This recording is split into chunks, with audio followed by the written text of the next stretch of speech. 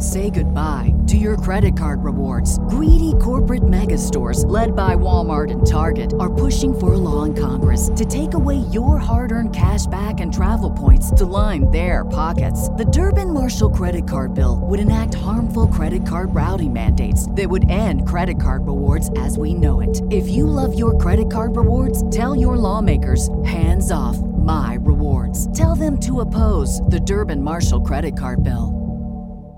This episode of Bend the Knee is brought to you by our bannermen, Lord Jason of House Ross, Sir Jimmy of House Nuts, Master of the Web, Lady Dawn of House Wright, Sir Chris of House Farber, Lady Tracy of House Faw, Sir Peter of House Whittingham, Sandy the Dragon, Blood of Queen Daenerys and Lady of Jameson, Lord John of House Fry, Lady Juliana of House Stradley, Sir David of House Fraser, Lady Liz of House Hendricks, Sir Matthew of House Perry, Lady Madeline of House Fritzl, Lady Adrian of House Dillard, Lady Ashley of House Gardner, Lady Lismelin of House Morales. This episode of Bend the Knee is protected by Sir Ryan of House Turbush, Lady Sarah the Unraveler. Our current champion is Lady Kira of House Arnold.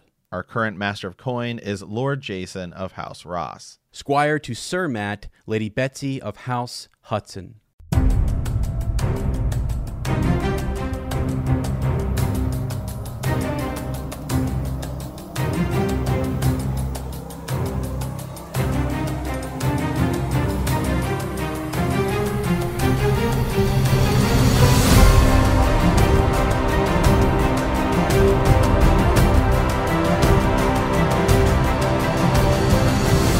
Hello and welcome to Bend the Knee, a Song of Ice and Fire podcast. I am Sir Matt, the Bud Knight. And I am Sir Ezra, the Watchful. Welcome to our Song of Ice and Fire book club. Today we are into Theon 4 of A Clash of Kings. And he's actually a kinslayer, my good friend. Is he? Is he Theon Turncloak, Theon Greyjoy, Theon Stark, or Theon Kinslayer? Or is he a man known as Reek? Yeah, who is he? Man of many names. Not many talents though. At least not until later in the HBO show. I'm kidding. He's skilled, but I mean, what's he good for? That is true. As you know, it's fitting that on today as we record, which is a big day for Bend the Knee. Monumental day for us, as thank you to everyone. Okay, we have passed 1,000 subscribers on 1,000. YouTube. It has been a journey. We appreciate it. Since we really started hammering YouTube, we said let's dive into it a little bit, like last February. Then we said we're really going to dive into it around like August. And thank you to everyone who has subscribed. We appreciate it. But and on this day, this big day for us, it's a Theon chapter, which as Ez and I always say, the Greyjoys, just not a huge fan. Not a huge fan. But then I noticed something and I said, hold on a second. I got to do some research here. And this chapter is huge. Okay. Monumentally huge. And it ties into stuff like the Pink Letter. It ties into stuff that comes later. Yep. Who is the hooded man? It's like, wow, this is like a Clash of Kings. But guys, there is so much associated with this chapter, because this is where a lot of it, this is where Theon's, to me, I mean, I know we said, like when he takes Winterfell and all this stuff, but this chapter right here is where he makes a decision that might literally be the decision that alters everything. Not him taking Winterfell, but what he decides to do here. Huge, as it's huge, and he might not even know it, which ties into next week's chapter, and Theon's not even in it. Oh, right, yeah, right. Actually, and we're going to talk about that. So just so you guys know, there's going to be some connections across different chapters, and we've always said it's a reread podcast. We're gonna be bouncing clear to the end of the series here on this one. This is unexpected for us. I'm sorry, this is not an unexpected podcast. Just to make this clear, although it kind of feels like it. It kind does. of feels like it. Get Lane. Get Because somebody call it's up just Lane. Get Lane in here. Get him in here right now. Because honestly, this is the kind of deep, like these layers, right? This connection that you found, that you were, messaging me and some of the Bannermen about, and just saying, hey, there's more going on in this chapter than really originally meets the eye. It is. I will say it's not like I found something that nobody else has ever found. But well, I was going to say that it is a theory. It's not as It's not a theory that is like super big, right? It's not like an R+L=J theory, but it is something that's kind of cool and might explain a lot about Theon. So yeah. There's not really a lot of news other than we already kind of gave it with us kind of passing 1,000 subscribers. Yep. I did do some deep diving, and we will come back to this later.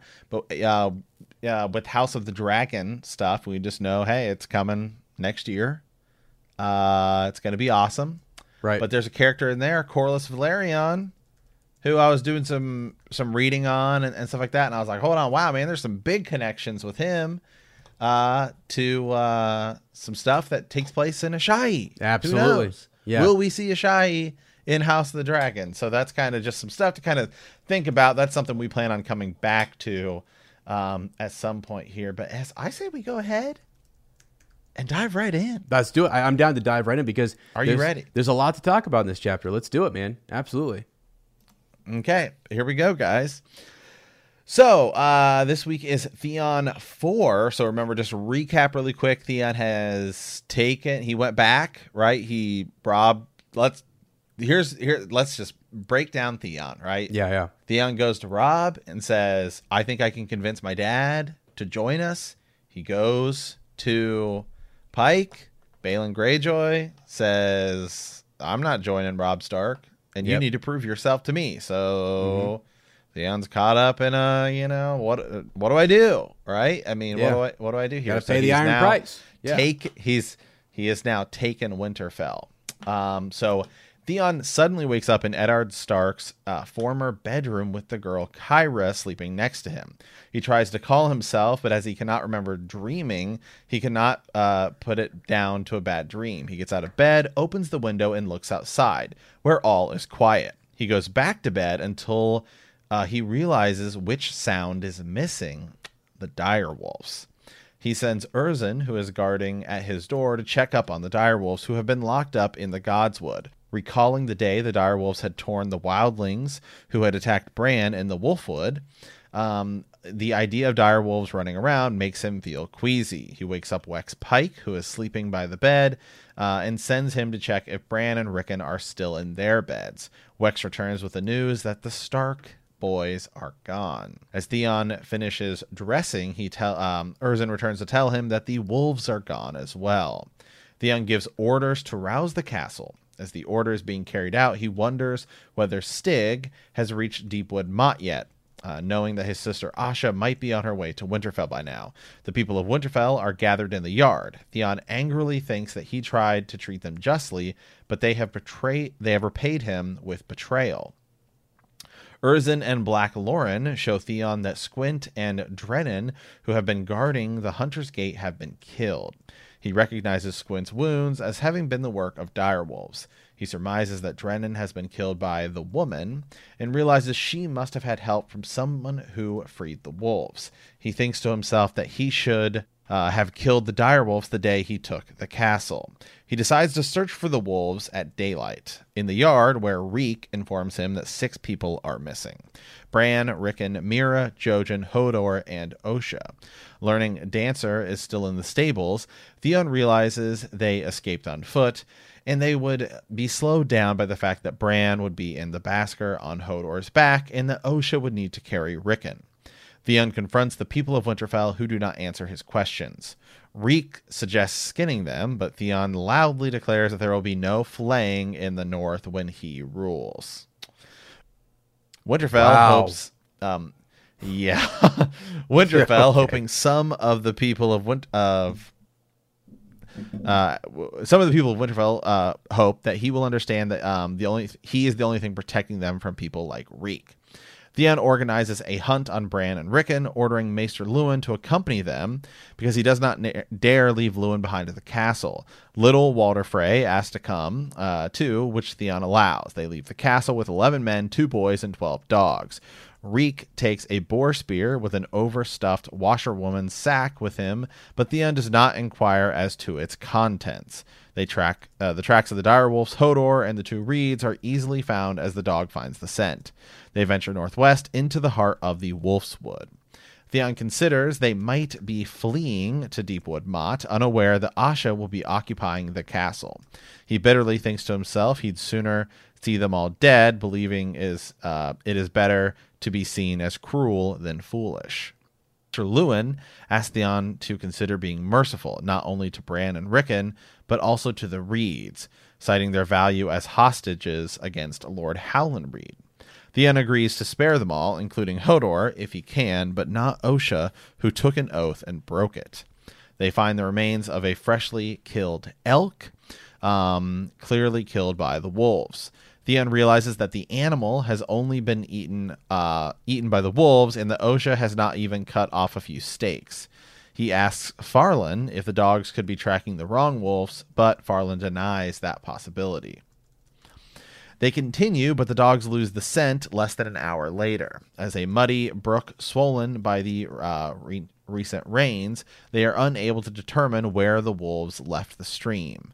Wex alerts them to the fact that there's only paw prints visible, but not prints of men, meaning the wolves entered the water alone. Theon is horrified at the discovery, realizing that Osha likely sent the wolves ahead on their own. He sends Garrus, Murak, Agar, and 4 dogs to double back where they found the group, and they must have parted from the wolves.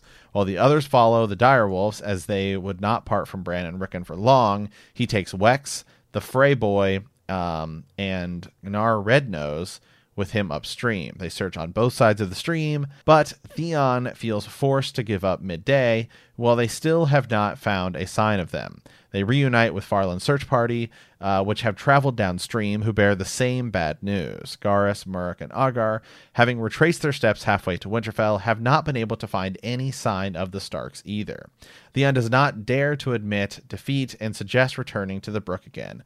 Little Walder believes they are unable to find the Stark children because the Reeds are with them, citing numerous superstitions on mudmen. All men laugh at this notion until Luwin cites how histories say the Chronicmen had once been close to the Children of the Forest, suggesting they might have secret knowledge. Regardless, they return to the stream and search for many a mile, but when the last daylight fades, they are forced to abandon the search. Reek approaches Theon, suggesting that the Starks have traveled northeast in the direction of the Umbers. However, Reek states the children would need shelter someplace closer by, and he might know where that is, mentioning at the old mill on Acorn Water. Although Theon questions why the Starks would have gone to hide there with so many other possibilities nearby, Reek insists on the location.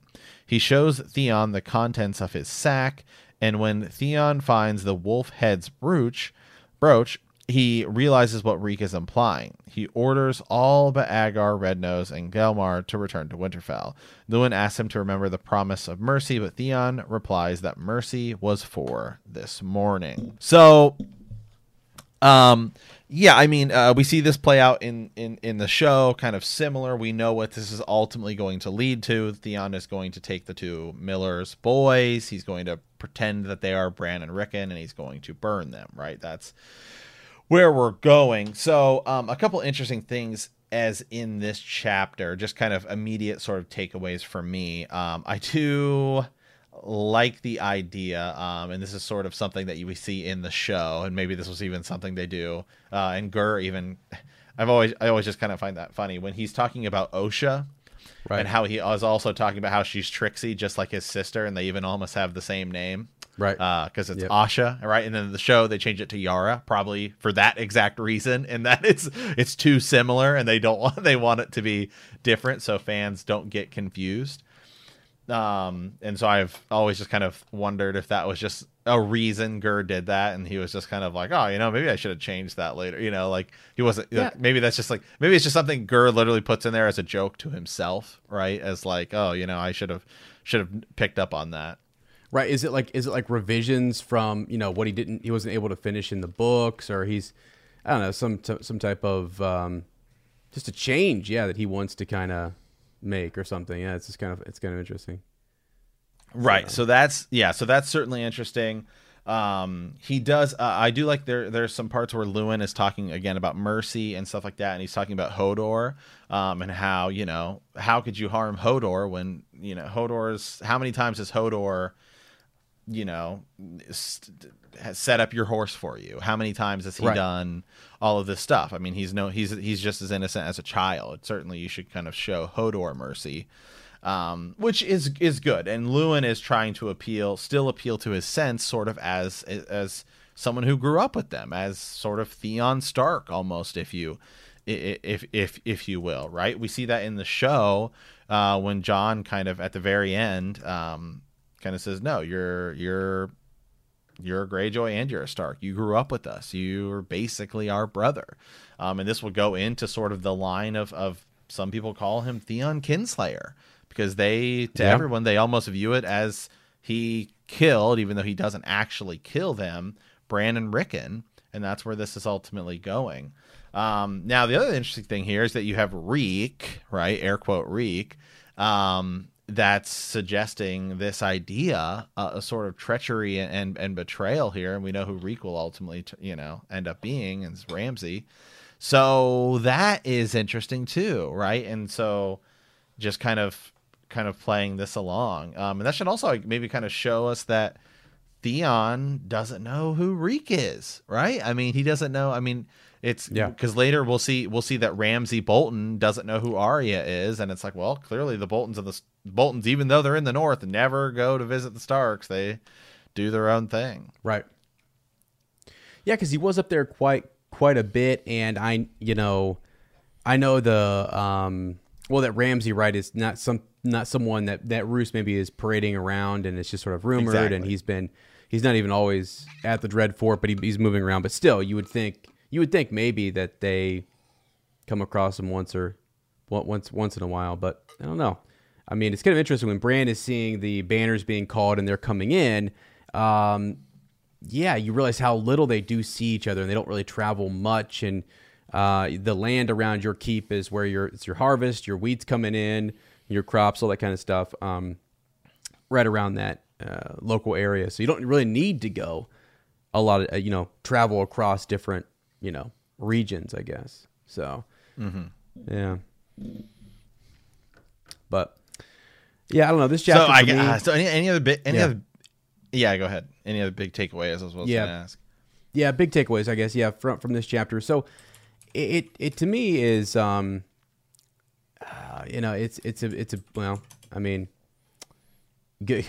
on Mira and Jojen. I mean, the whole them trying to track them down, the whole where are they? Have they left? Have they fled? All that whole thing. I mean, clearly this is cool that they do get away, and because the big prize here is to have Bran. Right? I mean, if you're able to keep Bran and you have the prince, you've got a hostage that matters.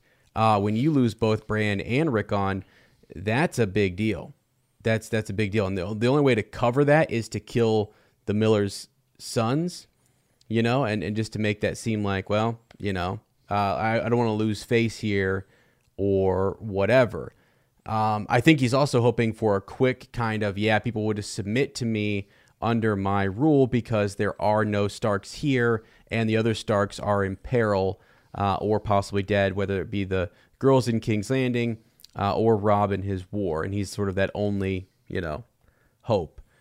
It's just kind of my thought, I guess. Like he's wanting to ensure that people swiftly turn to him, and then maybe it's something he can let his father know, because he wants this move to look good, right? He wants it to be like, give me the respect that I'm due.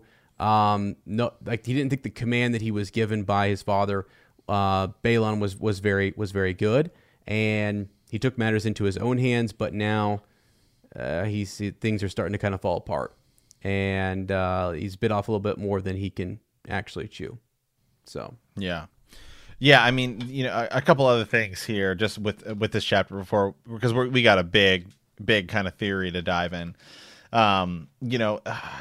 It's kind of like Theon's like kind of almost out of touch, right? In kind of what's going on here. And you could almost say he's got some split going on because he's lived in Winterfell. He's staying in Ned's chamber. So in some sense, he does some things, right? Because we see at first, he's having some Ironborn men whipped, right? Because they were raping a girl after they conquer the castle. right. And so that doesn't go over well with the Ironborn because it's the Iron Price, take what you want. But in a way, he's kind of distancing himself from them. And then he's trying, in a way, I guess you could almost act to be like Ned, right? By saying, oh, this is the just thing to do. But at the same time, he's like hooking up with some random common girl in Ned's room, which is like, not like something he would do. Then he sort of thinks that he's like their savior, right? Like he's like, I'm the only thing that's stopping them, even though they're his captives. And so it's just so interesting to see Theon in this sort of struggle. And that is something you kind of get in this chapter, just looking at his kind of internal dialogue and trying to say, what is actually going on here? And what exactly is Theon sort of thinking? What is his mindset in this chapter? Yeah. And he's desperate, kind of, right? I mean, he's over his head, man. I mean, yeah. It's almost like he just in a rush. Things are getting out of control. Things happen really fast for him. Just thinking that he's going. He goes from thinking he's Robb's man, and bringing his father, doing something great, helping out the North, allying his house with House Stark, to saying that's not the way. You've lost the way, to then trying to gain some type of approval from someone, I think it was in the show and in the book, I think, but like when Theon saves Bran, he doesn't even really get the praise that he thinks he deserves. When like it was in Game of Thrones, from the Wildlings. And it's almost like, it's like what he never seems to, up to this point, have gotten any real like a true sense of belonging.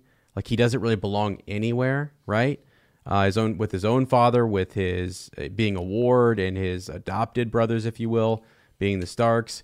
It's just like, would Robb have reacted that way had it have been Jon Snow who shot a wildling and almost hit Bran?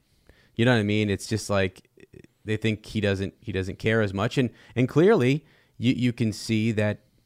I mean, I guess it does matter. I mean, he was not. It's not his true born home there at Winterfell.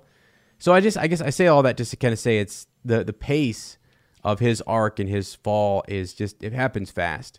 I mean, there's really not a lot of Theon chapters, but every single one of them just takes him like leaps and bounds to new areas where like further and further away from this, Game of Thrones character who we knew, who was, right in there with Robb Stark and fighting with him, fighting alongside him. And now he's going to go, and he's a good fighter. I said at the beginning of the show, like, okay, maybe what does he really bring to the table? But he's actually pretty good. Right. I mean, we don't know if this will still be the case, but in season 8, I mean, right before he dies, I mean, he's leveling whites left and right. I mean, again, he's trained by a man at arms at a castle. He's going to have way more skill than anybody else. I mean, Jon is like exceptional, and that Jon is also trained by, a man at arms, but it's not like he's a farmer or something. I mean, so Theon's going to be well up there. So who do you think has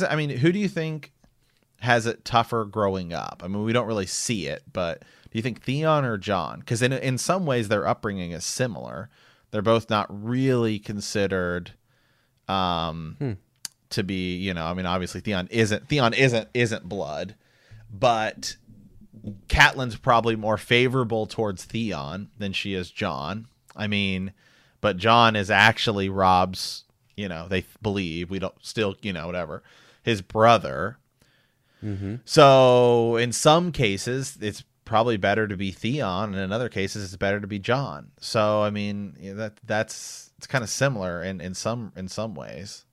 Yeah, I think it's at least the way it's presented is that being bastard born is almost worse, because you can actually make an interesting comparison between Edric Storm, who was bastard born but to a noble, a known noble, noble, and it be, I mean, treated well, respected, still kind of like held in higher esteem. But when it comes to Jon, well, one, they're way up in the north, and you're not traveling to as many, like court, if you will, like a southern court or something. And he's not even up at the main table. He's in with the commoners and things like that. So I say, for the most part, he probably has it worse. But then again, I don't know, because Theon's is pretty bad, right? I mean, like, to be, he never gets to see his family. He's taken away completely. He's a prisoner. He's actually a prisoner. Right. I mean, at least Jon is able to see his air quote dad and brothers. Yeah. I mean, obviously Catelyn hates him and has hated him since he's been, since he was brought there literally as a baby. But Theon, Theon's just, you're really kind of a prisoner. And so it's bad for both, but it is they do share some similarities, and then just kind of interesting to think about their thing. So one more thing here. So the brooch, right? Was Ramsay / Reek? I mean, clearly, he had it, right? He has it in that knapsack. Mm-hmm. So this seems like it was his plan. Mm-hmm. Yep. Yeah, did he plan this out? Yeah, okay. Mm-hmm. Yeah, what all does he know here? Yeah. that's yeah. Yeah, or does he just okay, yeah, because go back, let's see here. Because he has it, right? Because it's the sack. Yep. Right. Because he doesn't know what's in the thing. But then we know that Reek has that sack, and Theon doesn't know what's in it, but then when they kind of get to the mill, he kind of does have it, and he has it. So he would have already had to have had that.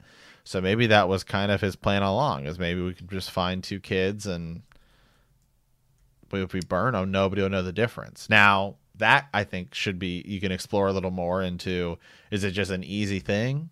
Or does Ramsay think I might be able to turn the people of Winterfell against them, and it'll make it easier for me when I try to come in and take Winterfell back? Yeah. And my dad.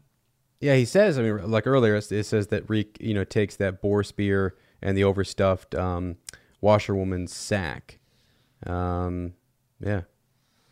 And at that time, Theon is not inquiring as to what's in it or why it's being taken. He's just sort of in a hustle to kind of get everybody ready to go and track Bran and Rickon. So, yeah. It just shows you, like, how, I guess, how cunning or how, I don't know, that Ramsay is. So, okay. Yeah, deceit. Let's dive into the big thing here. So I'm going to read from the chapter here. This is going to tie into a bigger theory about those Miller's boys, and this will turn into the question: is Theon actually a true kinslayer? Mm-hmm. So from Theon 4, chapter 50, Clash of Kings. Theon could taste bile in the back of his throat, and his stomach was a nest of snakes twining and snapping at each other.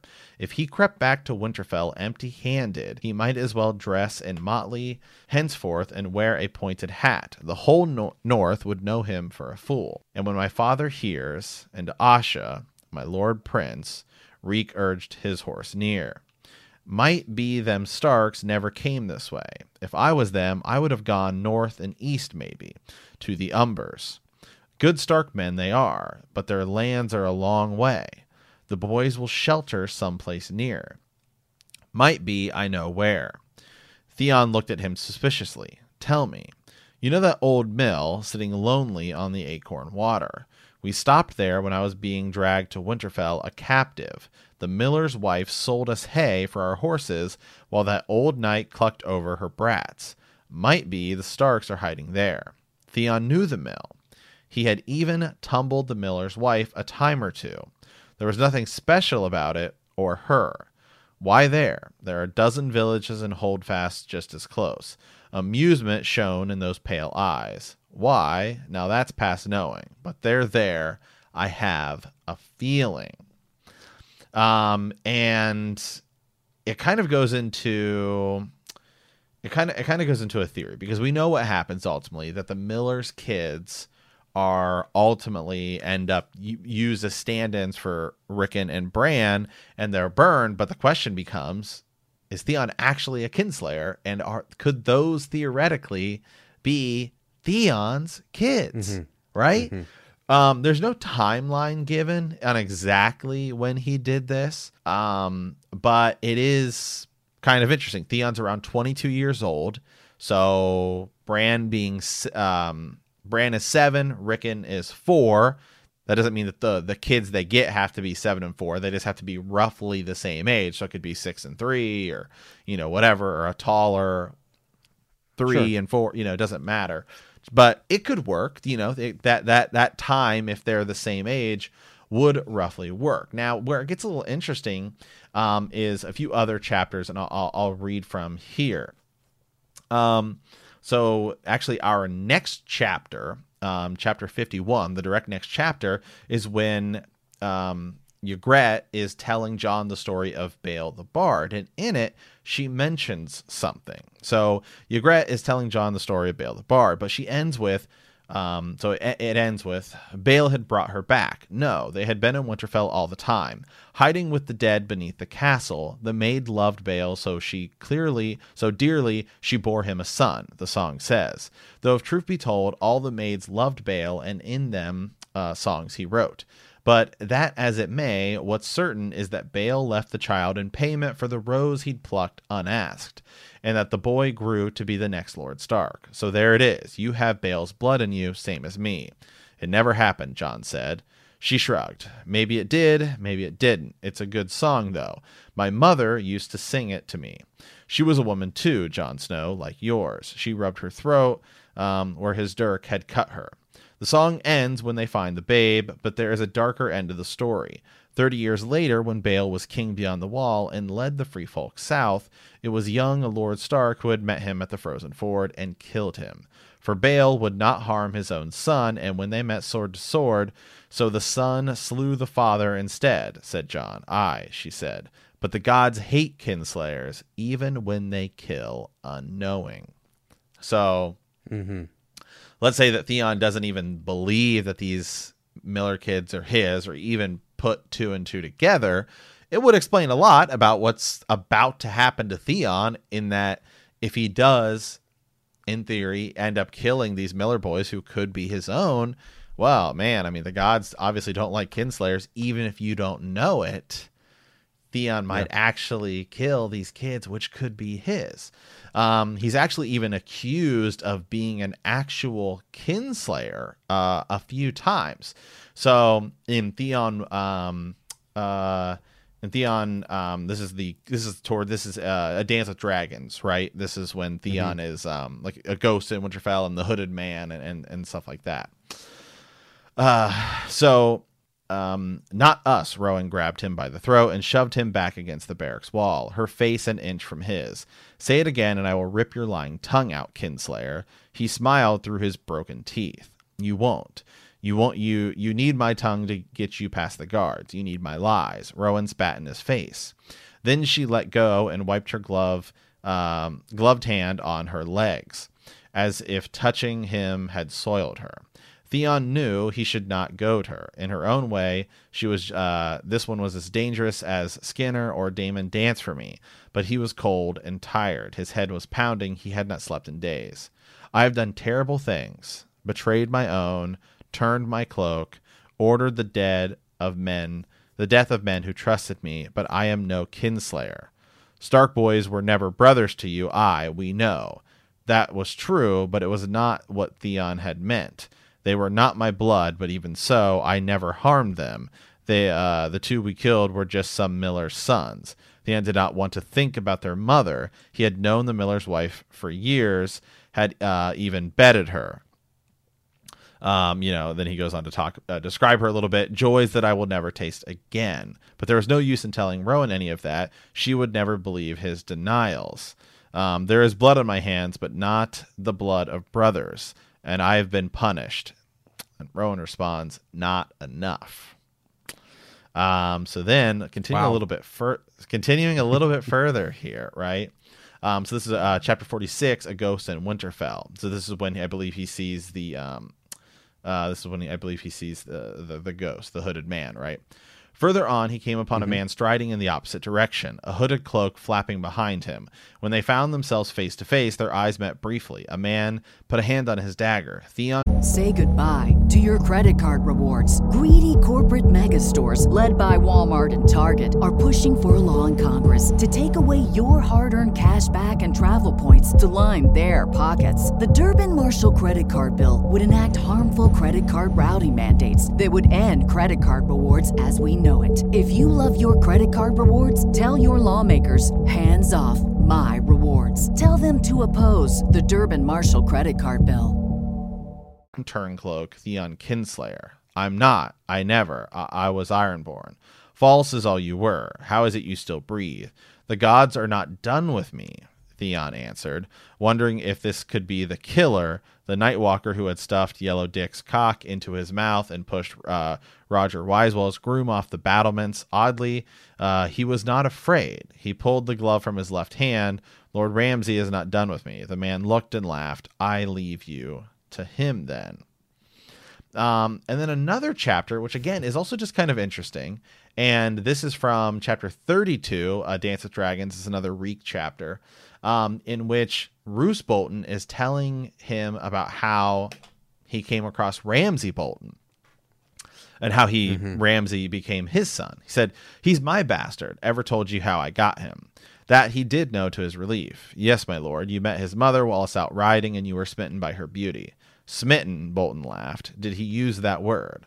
Why, the boy has a singer's soul, though if you believe that song, you may well be dimmer than the first reek. Even the riding part is wrong. I was hunting a fox along the Weeping Water when I chanced upon a mill and saw a young woman washing clothes in the stream. The old miller had gotten himself a new young wife, a girl not half his age. She was a tall, willowy creature, very healthy-looking, long legs, small, firm breasts, like two ripe plums. Pretty in a common sort of way. The moment I set eyes on her, I wanted her. Such was my due. The maesters will tell you that King Jaehaerys abolished the Lord's right to the first night to appease his shrewish queen. But where old gods rule, old customs linger. The Umbers kept the first night too, deny it as they may. Certain of the mountain clans as well, and on Skagos. Well, only heart trees ever see half of what they do on Skagos. The miller's marriage had been performed without my leave or knowledge. The man had cheated me, so I had him hanged and claimed my rights beneath the tree where he was swaying. If truth be told, the wrench was hardly worth the rope. The fox escaped as well, and on our way back to the Dreadfort, my favorite courser came up lame. So all in all, it was a dismal day. A year later, the same wrench had the impudence to turn up at the Dreadfort with a squalling, red-faced monster she claimed was my own git. I should have had the mother whipped and thrown her child down a well. But the babe did have my eyes, which ties into a total another theory. Go check out Bolton theory for that. She told me what her dead husband's brother saw in those eyes. He beat her bloody and drove her from the mill. That annoyed me, so I gave her the mill and had her brother's tongue cut out to make certain he did not go running to Winterfell with tales to disturb Lord Rickard. Each year, I sent the woman some piglets and chickens and a bag of stars, on the understanding she was never to tell the boy who had fathered him. A peaceful land, a quiet people, that has always been my rule. A fine rule, my lord. And so then he goes on to talk about should he rule the North. But again, it's another instance in which you have somebody who is higher than a commoner getting with a miller's wife, right? And it causes obviously some some bad scenarios that are created, and he's telling it specifically to Theon, who also whole story arc may stem from unknown kinslaying. I mean, it's not like he hasn't made bad decisions up to this point, but I mean, there's a different. Like Robb messes up and Robb is killed. Theon messes up and he is tortured beyond. We're talking like severe tortured to where you almost have like a split personality. I mean, what happens to Theon is like probably most would probably say worse than death. So that could be his punishment for kinslaying, which, as Rowan says, you've been punished, but not enough. And so it's just interesting that it's a similar scenario that Gur ties in here that's specifically told to him. There's other moments where he thinks about the miller's wife, and he thinks about he doesn't want to think about some of the things that have happened. Is it because he's beginning to put two and two together? Obviously, there's theories surrounding the hooded man. Is it an actual person? Some people think it's Theon. Some people think that hooded figure is part of Theon's imagination. Right. And then the kinslaying, a lot of people can view it as, is he a kinslayer in the idea that he thinks of himself somewhat as a Stark? Or is it because on to some level he may have actually killed his own children? Yeah, I mean, that leave it right there. That's it right there. I mean, everything bad that happens to Theon from that moment forward. I mean, you look at it like his arc is. I mean, it's I don't know. It's normal. It's regular. It's whatever. He's back with his father, trying to do great things. Yes, he loses the Stark boys, but just going back and then retreating. I mean, things could have gone so differently, but the gods literally curse him for killing his own sons. The other thing that's interesting, and you brought this up before we started recording today, that George uses the proximity of those two chapters back to back. The Jon chapter where the story of Bael the Bard happens, and that line that even if you kinslay unknowingly, that is followed up by the chapter in which the kinslaying happens unknowingly. Like he puts them back to back, chapter 50, right? And then chapter 51. Is that right? Yeah. I mean, he hasn't killed the boys yet. But it's building up, and we're going to see in the next Theon chapter. Right. And the thoughts are there though, right? The thoughts about the miller's wife and things like that. Okay. So then in the next one, still, I think that's convincing though, that you have chapters that close, that are two different points of view where they're both talking about kinslaying. Not that it doesn't happen a lot. It does happen a lot in the series, but I just kind of thought, interesting that we have a character who the whole setup is there then, and then the next chapter we're being told that it can happen. And even if you didn't know that why add that little detail, right? Why add that extra little detail in the Bael the Bard story? It's great for that story. But then to see the subtlety and how it connects to Theon is, I think, unreal. And then to think that, like, the suggestion to kill comes from, what's implied in the sack in this most recent chapter with Reek is to kill those boys and to make it seem as if they are the Stark boys. That comes from him. And he was, as you just read, supposed to be a miller. He was going to be like that, like it was his mother, according to Roose, who set him up. That saying that you're entitled to more, and that you could be a ruler. Really, he's supposed to be just a miller, and then he's the one, behind the idea of all of this. That's wild. I think that's wild, and I think there's too much going on there. Why use a miller again, right? Why kind of keep that? You could have put like a blacksmith. You could have done. I'm trying to think different other occupations or whatever, but instead, just stable master and right. So why go with a miller again? It's to drive in that connection, which is cool. I think other people, like you said, have talked about this, and it's just I kind of want to know. Stamp. Is it true? Why call him a kinslayer over and over again? I get the whole thing is that like, well, you killed the Stark boys, the truth and whether or not they're alive. Were they actually your blood? Does that make you a kinslayer?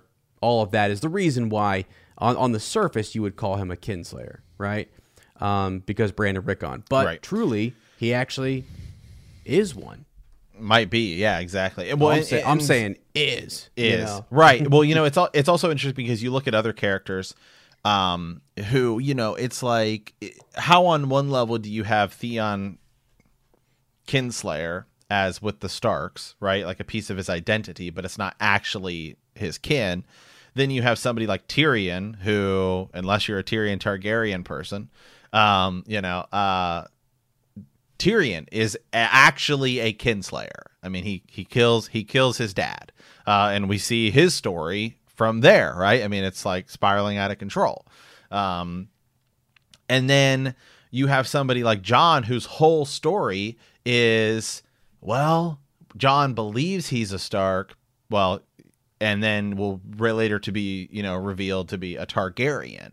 And so it's like, on one hand, you have this whole, it's all about identity, and who you are actually with Jon. It seems like it's going to be his sort of thing.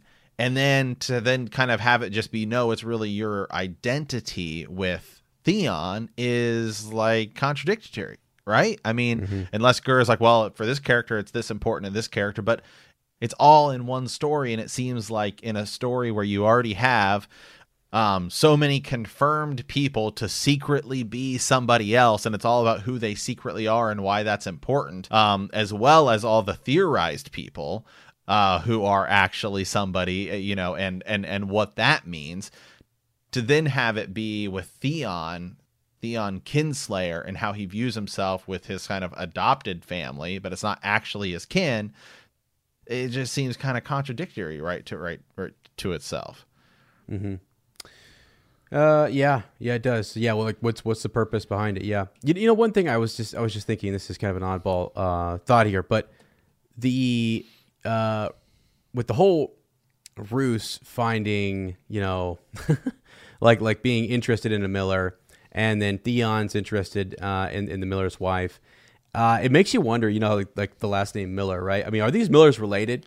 Like right. Somehow, like would Ramsay be somehow distantly related, to related, yeah. Look at the timeline on it. First of all, what's going on with these Miller's wives, man? I mean, it's just Miller's wives, man. I mean, it's all these high lords just come in and just. I don't want to be a Miller. I don't want to be a Miller. I would just be honest with you. I mean, you do not.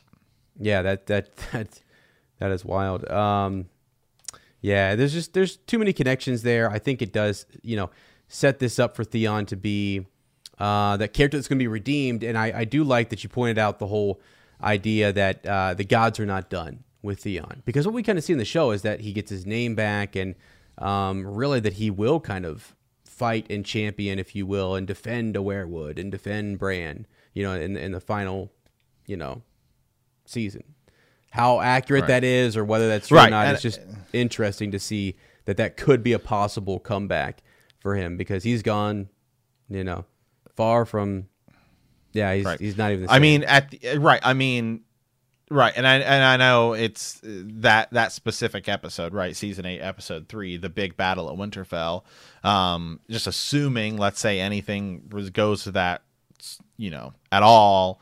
Resembles that at all. I mean, Theon does essentially. He saves Bran, right? I mean, the Night King is walking in, assuming that again, this is total show, could happen similarly in the books. We don't know, but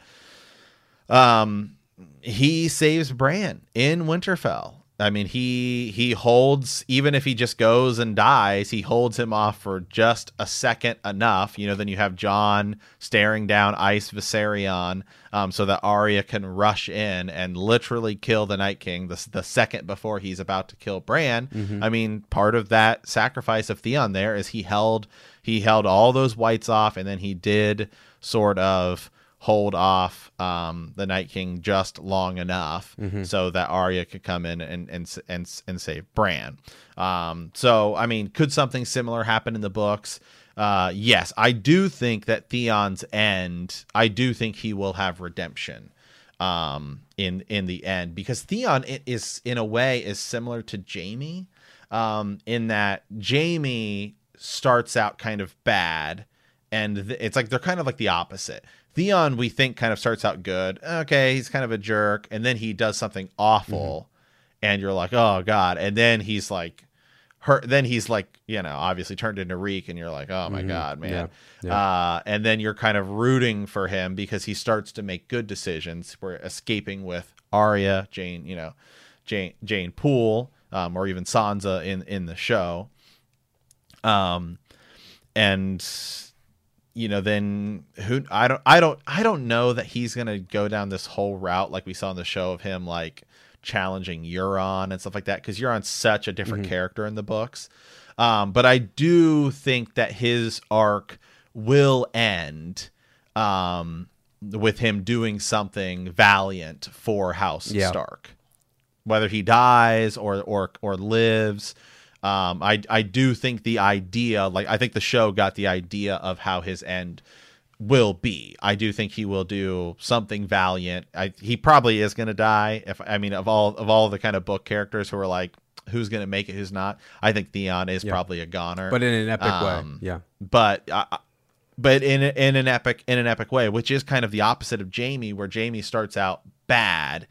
And actually the book version of Jaime is even so much more bad, because you don't get scenes like you get in the season 1 of Game of Thrones. They add in that scene that doesn't take place, where he's talking to Ned about watching his dad and brother burn, and then Ned kind of tells him off.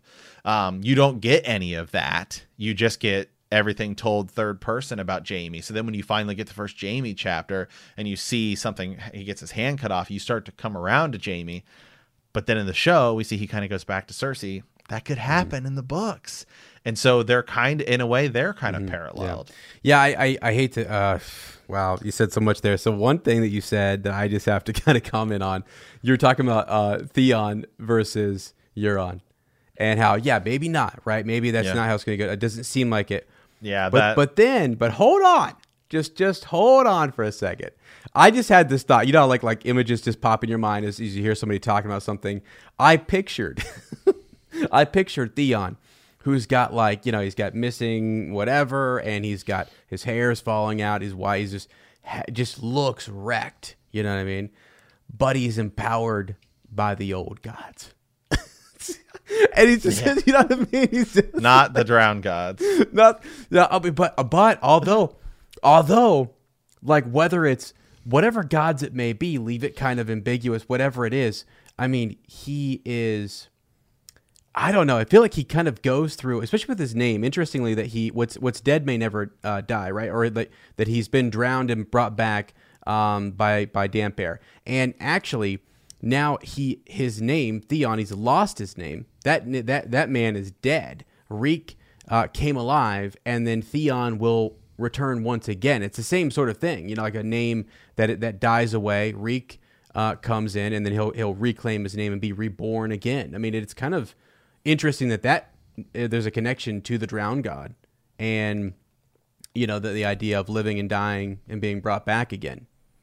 So anyways, I just had this visual of him being empowered by, whether it be the old gods or the drowned god, and Theon just being like, just to see him go that low and to see him actually stand there and be intimidating to Euron. It just couldn't happen. I think you've taken him too far. Not in the book. No, not in the book. But like, I mean, it is actually, and it's sort of and so much because of it is, I think season 8 just gets, we just view it for not what we wanted, and there was some good stuff there, but so much of it was like, oh God. Yeah.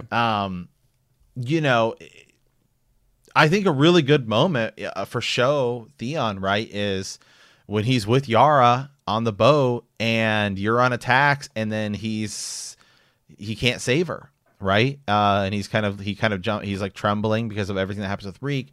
And then when he saves her, right? And you see the dagger in the, like, and it's like, so like Pirate of the Caribbean, but they are like, it works for, and you see the dagger, and it's Theon, and it's like, wow, Theon's, it's like, here we go, man. Yep. And then he does have that conversation with Sansa, which in the show, this is obviously show Theon.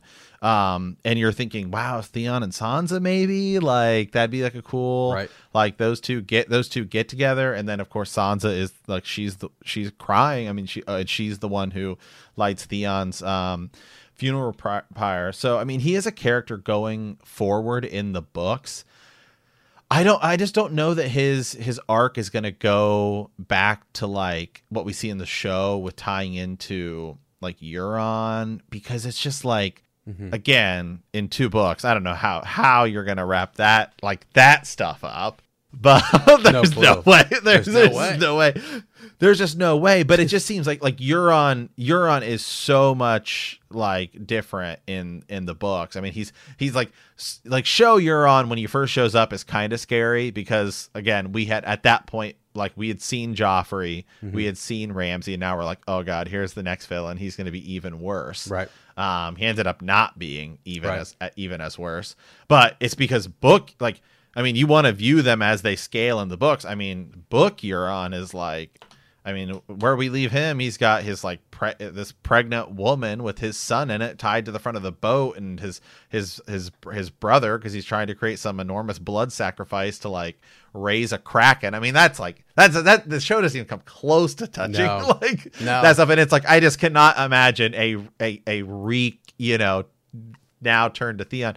I mean, and the only thing I could see is him championing Bran is if you get like the 3-eyed crow versus the crow's eye, and it's some sort of like magical battle, and Theon just protects Bran and then dies that way. But going forward, I don't know. I really don't know where Theon's arc is gonna go, but I do think it will end similarly. I think he will probably die defending Bran and Rickon, or doing something for Winterfell. Yeah, redemption. Regardless of what it is, he seems like he's on that path to being redeemed in some way. And you brought up the conversation with Sansa, and I think of like Jane Poole actually in this, and that being kind of a minor character who he was close to there at Winterfell that he could maybe end up talking to and bonding around the whole being imprisoned by Ramsay and stuff like that. So yeah, it'll be really interesting to kind of see where that goes in 5 years. Yeah. Absolutely. Guys, let us know. I want to comment on this because we had shared it. I talked to a few people from our Facebook group about it, and they were all like, wow, I hadn't really thought about that. And it was something it's not like a major theory. If you do some Reddit searches, it'll certainly come up, but it wasn't something I kind of picked up on until I was like, hold on a second. Wait. He said he tumbled with the miller's wife or two. Is this a thing? And I looked it up. It is a smaller theory, but yeah, it's out there. So definitely pretty cool. Okay. Well, let's move on over to Send a Raven. So this one is from Steven. He sent this to us on our website, which you guys can do, which is BTK Bend the Knee Podcast.com. What is it? And then what is our website? Sir Jimmy sent it up for us. Great question. Sir Jimmy's probably like, wow, guys, you guys have literally let me down. BendTheKneePodcast.com.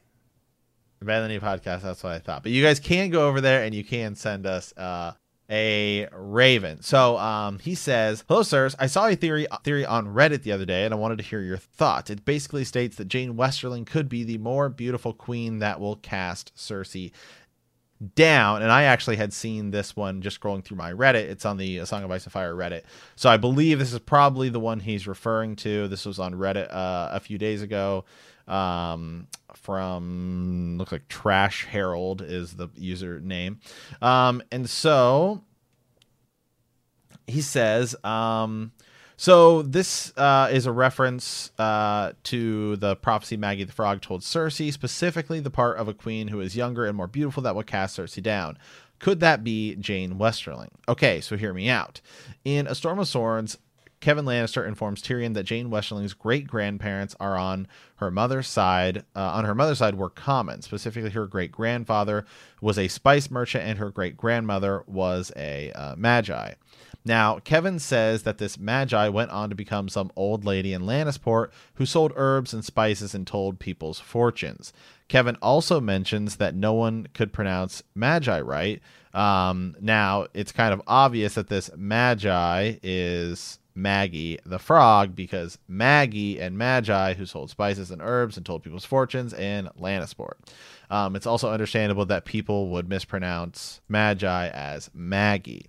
So what could this have to do with Jane taking down Cersei? Well, Maggie the Frog's prophecy clearly haunts Cersei, and Cersei is terribly afraid about the prophecy coming true, as portions of it already have. Cersei views Marjorie as the prophesied younger queen, but it's probably not Marjorie, to be honest. Of course, it could be Dany, but what if it is Jane, Maggie's granddaughter? Jane would have a reason to dislike the Lannisters, especially if she finds out that her family was working with Tywin even after she married Robb. And she is, or I suppose, was a queen. I don't know how Jane could take down Cersei, but it doesn't seem impossible. This whole thing could be tinfoil. I just kind of like the irony of Maggie the Frog's offspring potentially being the younger queen who cast Cersei down. It's almost like how Maggie could still haunt Cersei in a way more than Cersei's imagination. This was posted on Reddit. So yeah, actually that is kind of a connection I had definitely never thought of and put down. Jane Westerling is a character. So in the show, it's like what is it? It's not Taisha, something like that. Talicia. They replace Jane Westerling with this character Talicia, who was just killed at the Red Wedding. And here instead, it's kind of different.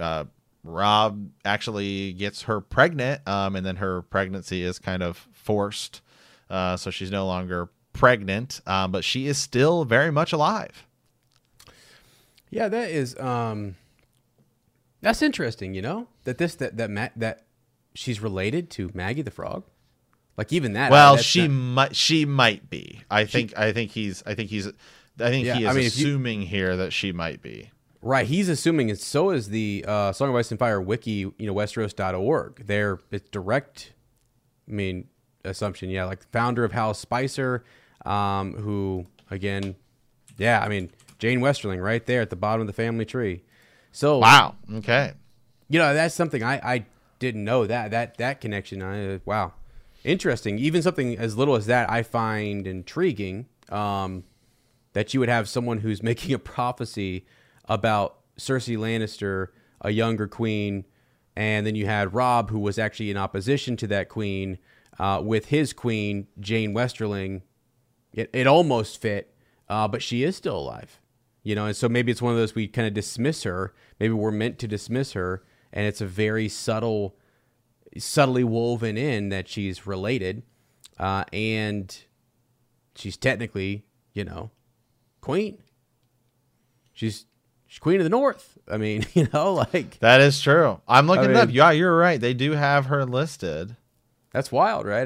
That when you think about that, you go, okay, we got a strong. I'm gonna have to search to see. Is that like official, or is that just like a very strong connection that most people are saying is correct? Yeah, I think that's something they've probably just taken and gone. This is.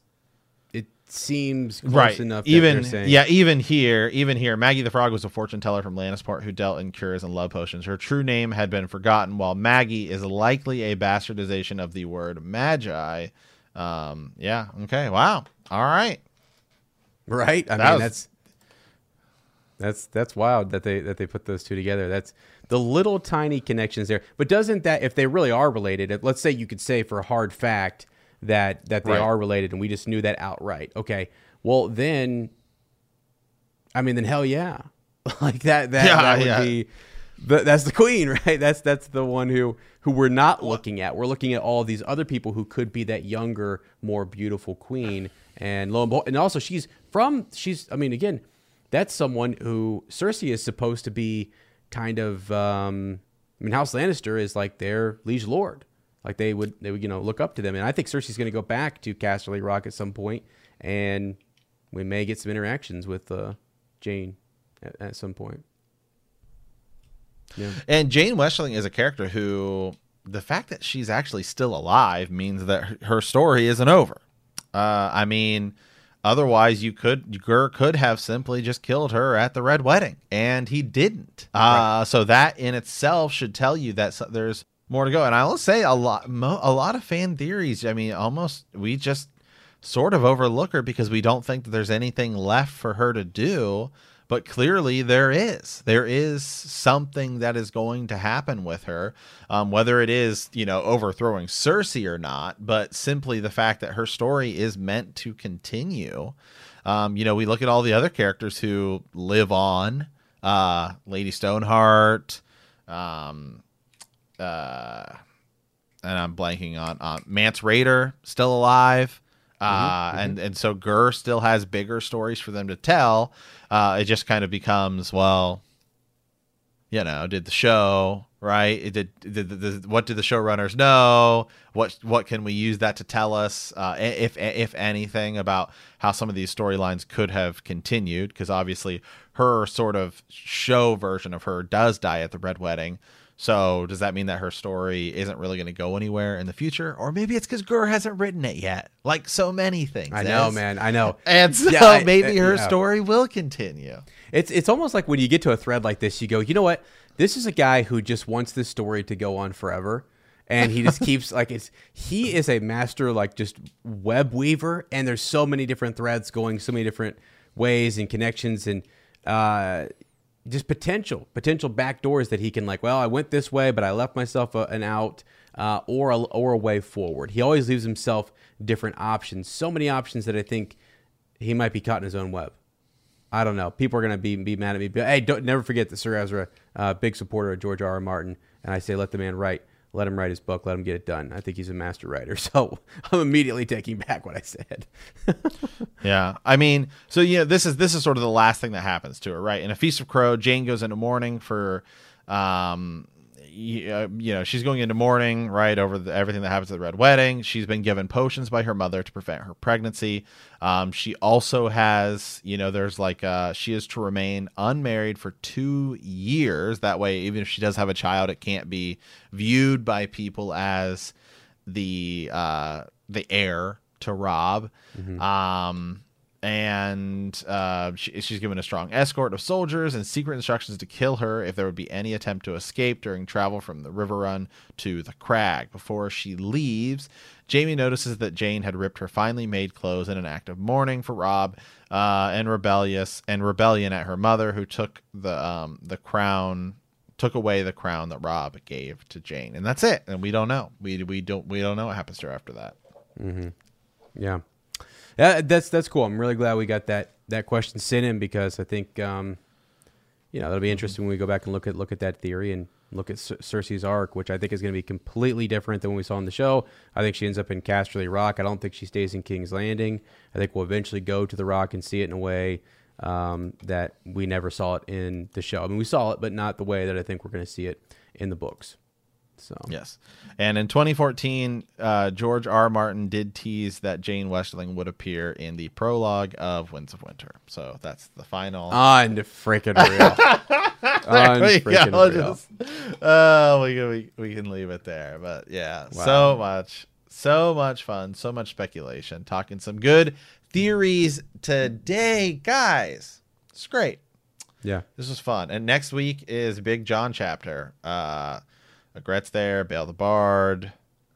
Yeah. Maybe a little bit of Dawn talk. Yeah. Is John the Sword of the Morning? I don't know. We will find out next time on Bend the Knee. Where can people find you on the internet? Yeah, friends, come check me out over on Twitter, Instagram at Womprat_2M. And then don't forget that the Twitter for this podcast is at BTKcast as well. Check us out there.